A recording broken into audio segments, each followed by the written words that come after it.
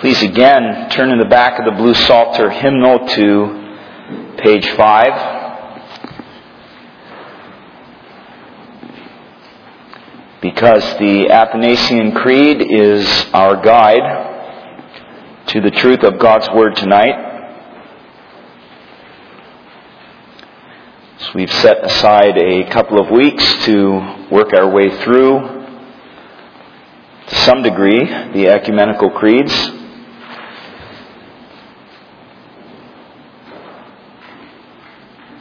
Which faithfully summarize the basic teachings of the Bible and serve as our standards, therefore, in this church. Keep that open as we'll be making reference to that creed throughout the course of the sermon, and then turn with me in your Bibles to Matthew chapter 28. Matthew chapter 28, right at the end of his Gospel, page 1550, the Bible's in the benches, beginning at verse 16.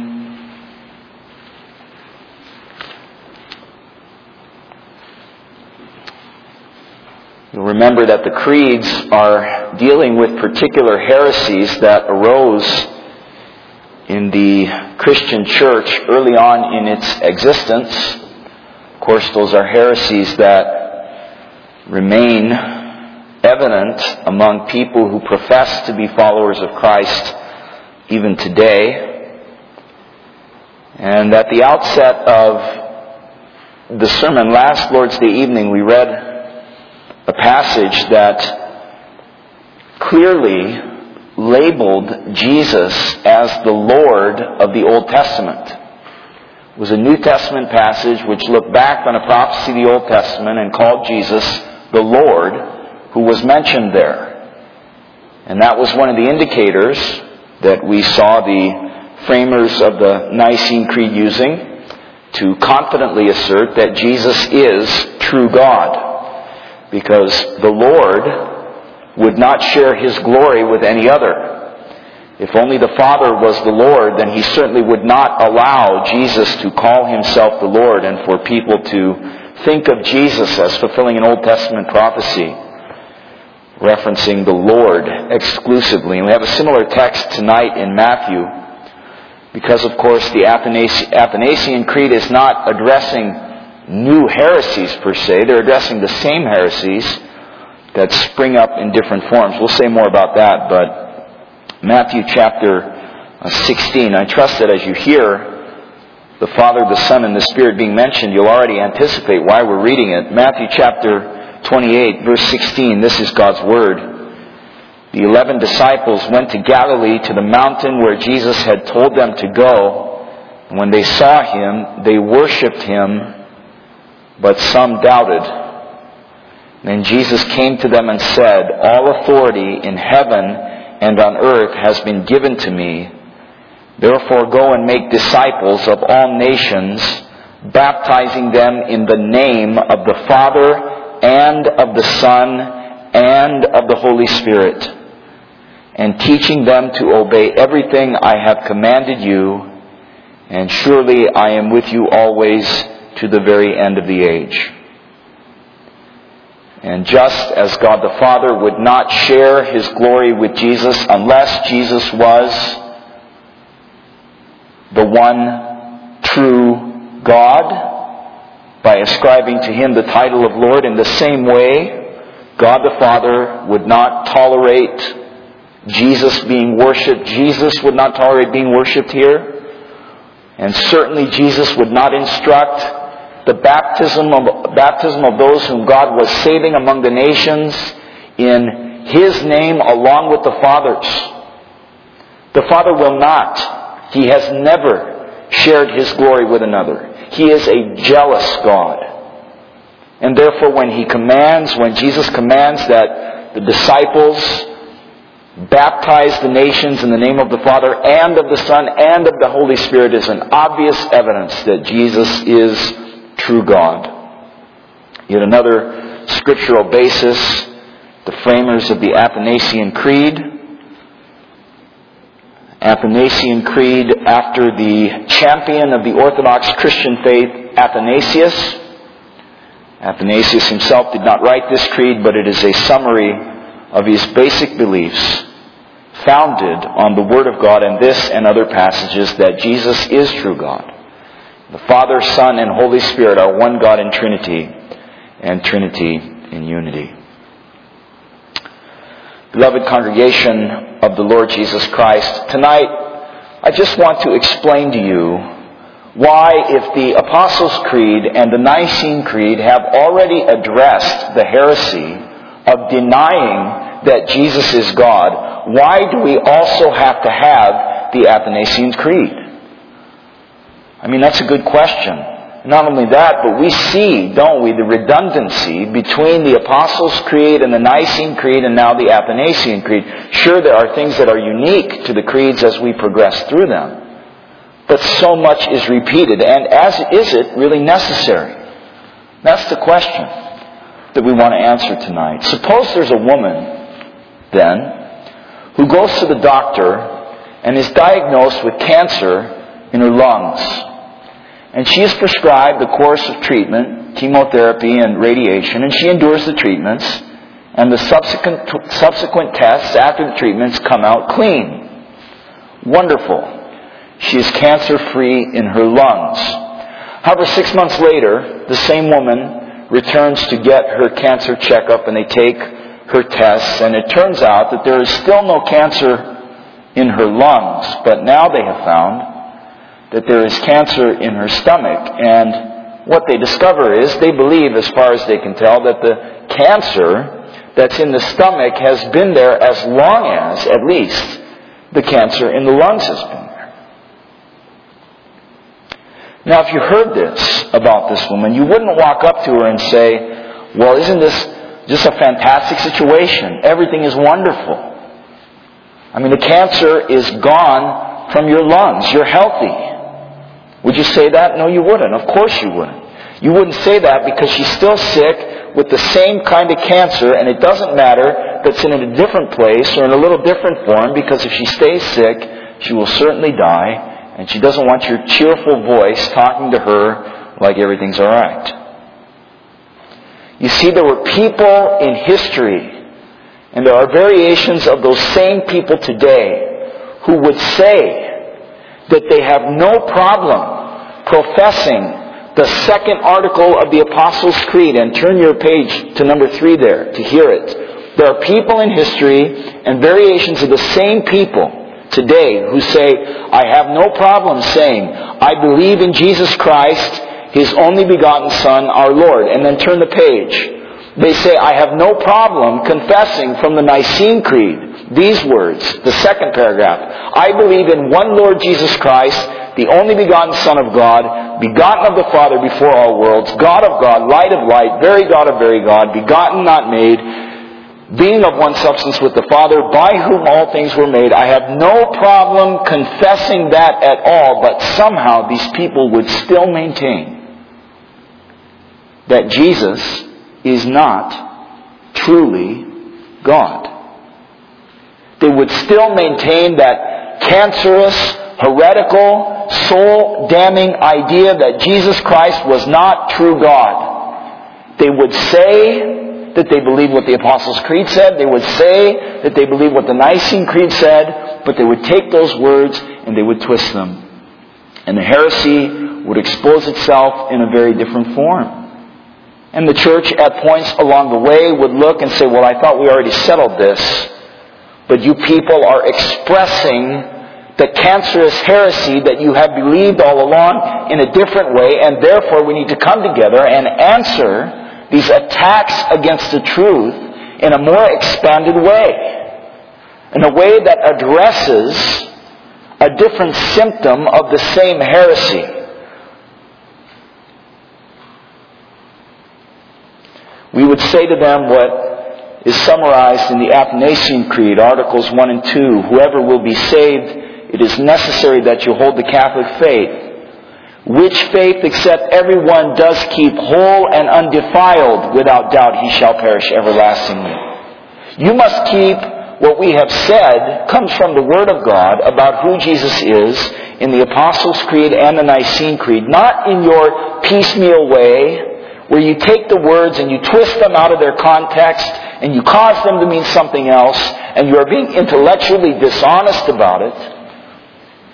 You are redefining words in a way that you know they were not intended, but you continue to do that to somehow put on the guise of belonging to the Christian church.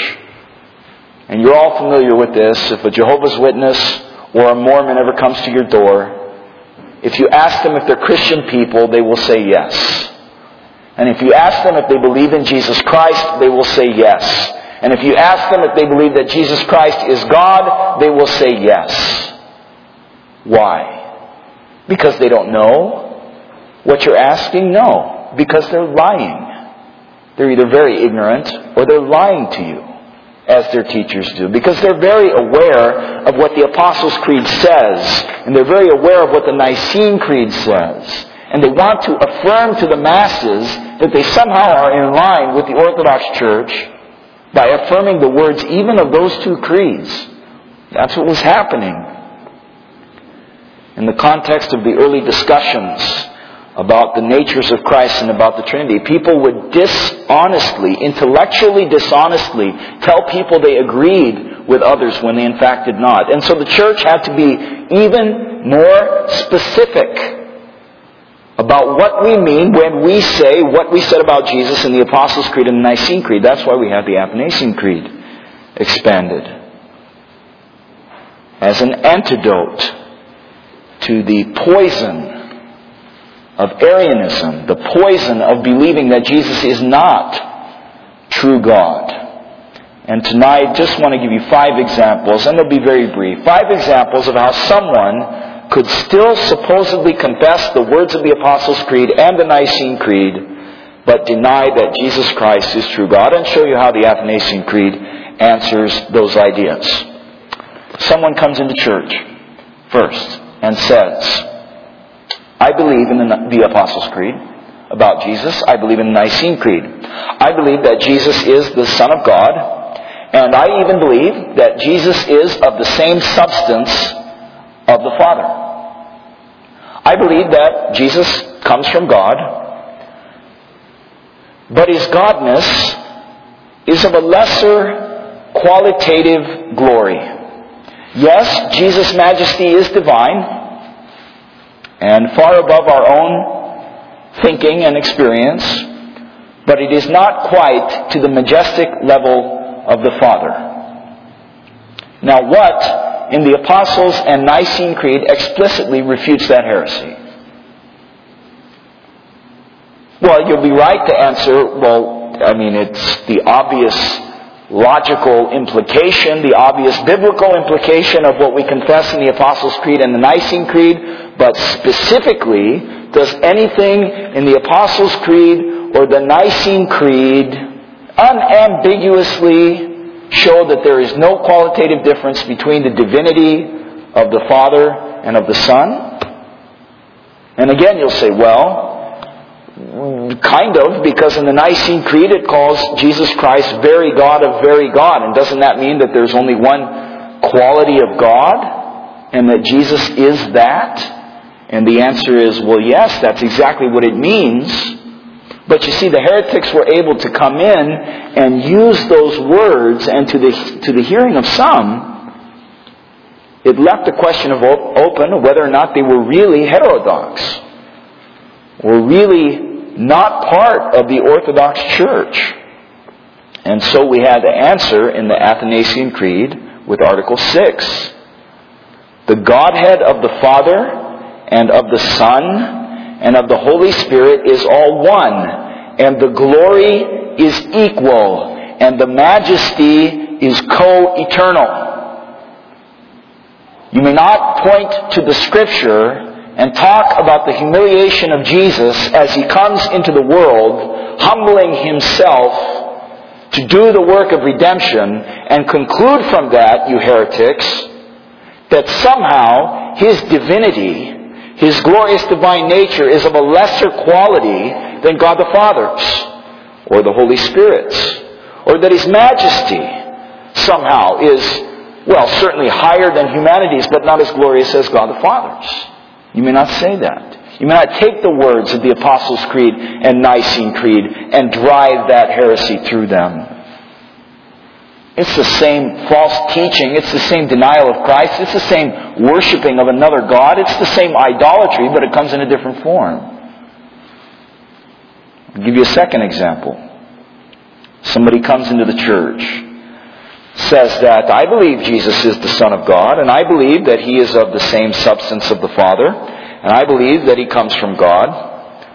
But His Godness is less mysterious and less transcendent. It's less other than that of the Father. Because after all, we know more about Jesus than we do about the Father. I mean, we've seen Jesus. And we have a testimony of Jesus walking the earth. So He's not as mysterious and transcendent over the rest of humanity than the Father is. And so we needed to respond to that. Because we couldn't say that anything explicitly in the Apostles' Creed or in the Nicene Creed would address that heresy which reared its ugly head in the Christian church. Article 9 of the Athanasian Creed, the Father is incomprehensible. The Son is incomprehensible. And the Holy Spirit is incomprehensible. And what does it mean to be incomprehensible? It means that your intelligence and your wisdom is so high and so glorious that it's altogether in a different category than human wisdom, completely. That God the Father is so mysterious and so transcendent and so glorious and so other compared to us that we would never, even if we were morally pure and exercising all of our moral faculties, even the most intelligent person that ever lived, would never be able to fully comprehend, to understand the glorious mind of God. Why? Because if they could, they'd be God. Only God is so glorious that He is able to understand Himself fully and appreciate fully the depth of His own being and of His own mind. And the Son is to no less degree incomprehensible. The Son is incomprehensible and the Holy Spirit is incomprehensible. To drive a wedge through the transcendence of the Father and of the Son and the Holy Spirit is the same old heresy. It's denying in every way that Jesus is God. It's denying in every way that Jesus is God. There's a third one that we've addressed specifically, a new sort of wedge that people try to drive into the Orthodox teaching of Christ to lead people astray. It's that a person walks into the church and says, I believe that Jesus is the Son of God. I believe that He is of the same substance of the Father. I believe that He comes from God. But His Godness is less powerful than the Godness of the Father. Now, listen, don't get me wrong. I'm not saying that His power is not very strong at all. I'm not even saying that Jesus is not almost infinitely more powerful than anything that you can even imagine.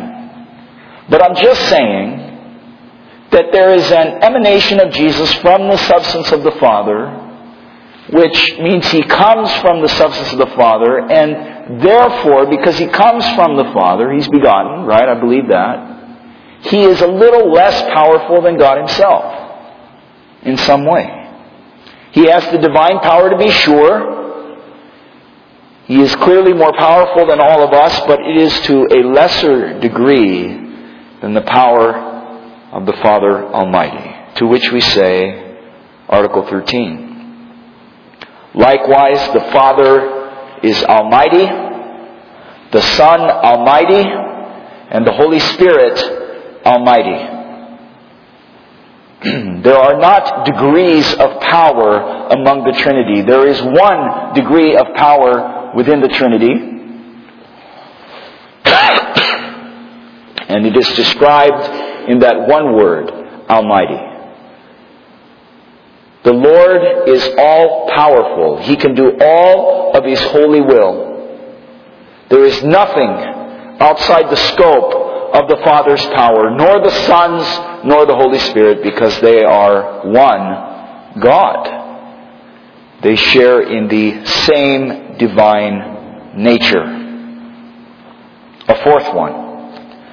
Somebody comes into the church and confesses the words of the Apostles' Creed and the Nicene Creed and says, well, I believe in Jesus, and I believe that Jesus was God, maybe even from all of eternity, but at some point He set aside His divinity and became a man. He changed from being God into being man. So it would be true when you say you believe in Jesus Christ, His only begotten Son, our Lord, in the Apostles' Creed, and all of the further statements there, God of God, light of light, very God of very God in the Nicene Creed. It would be true of Jesus if you're talking about Him from before all worlds. And that was certainly true on into a certain point in the future, but you see at the Incarnation, Jesus became a man. And you say, well, I think the line in the Nicene Creed, by whom all things were made, would refute that, but maybe not as specifically as the church would like to have refuted that idea. And so we answered in the Athanasian Creed with Articles 30 and 31. For the right faith is that we believe and confess that our Lord Jesus Christ is the Son of God. The Son of God is God and man. God of the substance of the Father, begotten before the worlds, and man of the substance of His mother, born in the world. Notice how we confess that. We don't say He is God and then later He is man, or that He is God or He is man, or that He comes in the phases of existence of being God and then later transforms Himself into being a man. It says He is God, Article 31, of the substance of the Father, and He is man of the substance of His mother, born into the world. You see, we're just clarifying something that we have already stated before.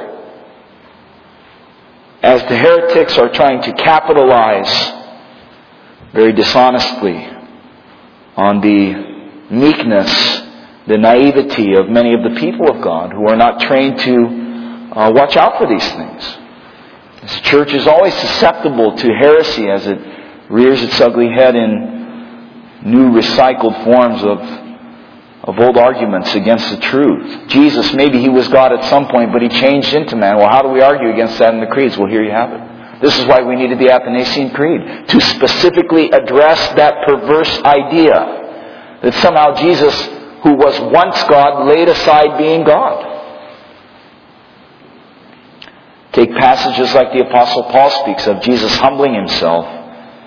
The word that Paul uses there, empties Himself, and some people have interpreted that passage, heretics like these, means that He emptied Himself of His godhood when He came into the world. Did Jesus empty Himself of His godhood when He came into the world? No. His divine nature was united to His human nature even when He was a little baby growing in His mother's womb. His divine nature remained united to His humanity even when He was laying in the grave. And of course, everywhere along in between. He is God and man. And we wanted to make that more explicit in the Athanasian Creed. And a fifth way. And isn't it sad that there are other ways?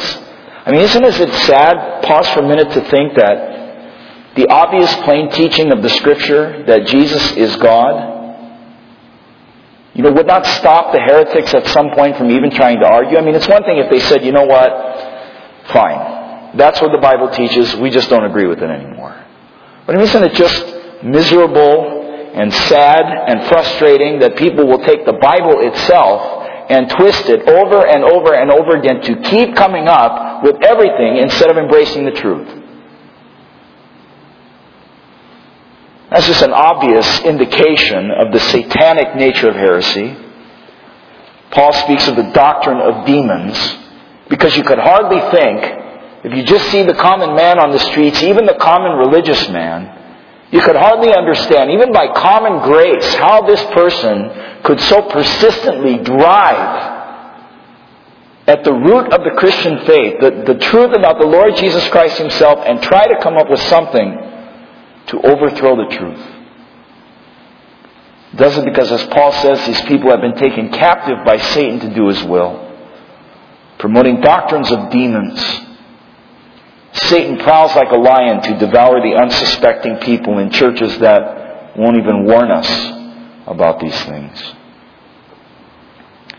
Yes, but they do have a fifth, and they have many more that we're not going to make time to address tonight. A fifth thing, somebody comes into the church and says, I believe in the Jesus of the Apostles' Creed and of the Nicene Creed, but maybe what happened is, when He became man, it's not that His godhood completely was taken away, because we know that wouldn't make sense. So maybe Jesus was God from all of eternity, and He became a man, but kind of what happened is His manhood swallowed up His divinity, or you could think of it in the other way, like His divinity, His being Godness, swallowed up most of His manhood. So really, He's not God or man, He's like a third category. And you can see the light bulb going on for somebody. Oh yeah, that's it. He's a third category. He's not God. He's not man. He's a third kind of a thing. And the problem with all you people in the Christian faith from all time is that you are the rationalists. You are the ones who insist that you must understand everything, where it makes much more sense to think that Jesus' divinity somehow got swallowed up in His humanity, or the other way around. His humanity got swallowed up somehow as divinity, and now He's this third category. And that makes a lot more sense than what you people are saying. And so we had to answer. Articles 32 and following. He is perfect God, and He is perfect man, of a reasonable soul and human flesh subsisting. He had body and soul as a true man, just like all of us sitting here speaking and listening tonight. He was a human being in the same way that we are human beings. Sin accepted. Of course, we know the reason for this, don't we? That a third category could not be a substitute for me on the cross. What good is a third category thing if God is a just God and demands that if man sins, man must pay for his sins? If Jesus is a third category, then either I'm not saved or God is unjust and our whole religion is a joke in the first place.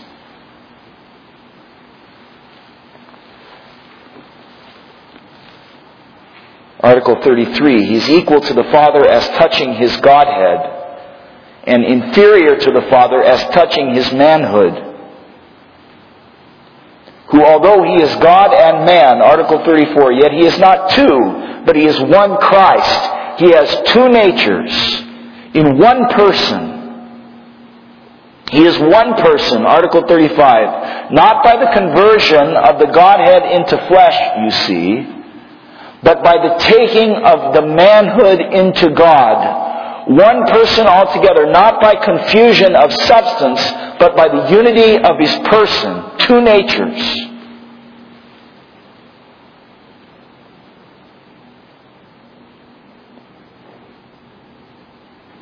He's not a third category.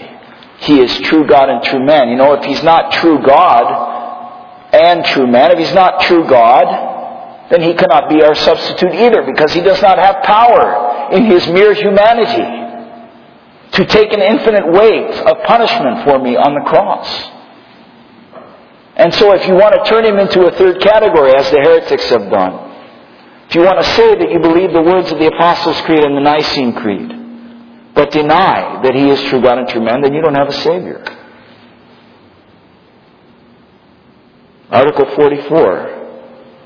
We believe, we confess, as members of this church, still yet today, that this is the Catholic faith, which except a man believe faithfully, he cannot be saved.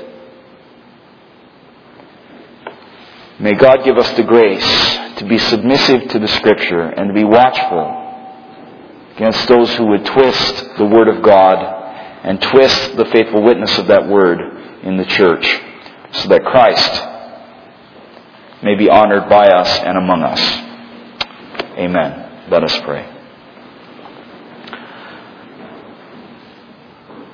Father, we thank you for your truth. And we thank you for our glorious substitute, Jesus Christ, whom we, without reservation, worship and adore. And to whom, along with you, Father, and your Holy Spirit, we offer our children in baptism. And under whom, Father, Son, and Spirit, we gather together to worship you. And for whom we hear the call to hold fast to the truth and to take out the trash of heresy and to gird up our loins to learn more about your word and to see its importance and not to give ourselves over to mere feelings and emotions, but to understand the primacy and the importance of doctrine to the glory of your holy name. Lord, how we long to be relieved from this age of impurity and this age of heresy and this age of our own weakness into the presence of the glorious Trinity, where we may be awestruck by your majesty and incomprehensibility. And we ask these things and praise you in the name of Christ our Lord. Amen.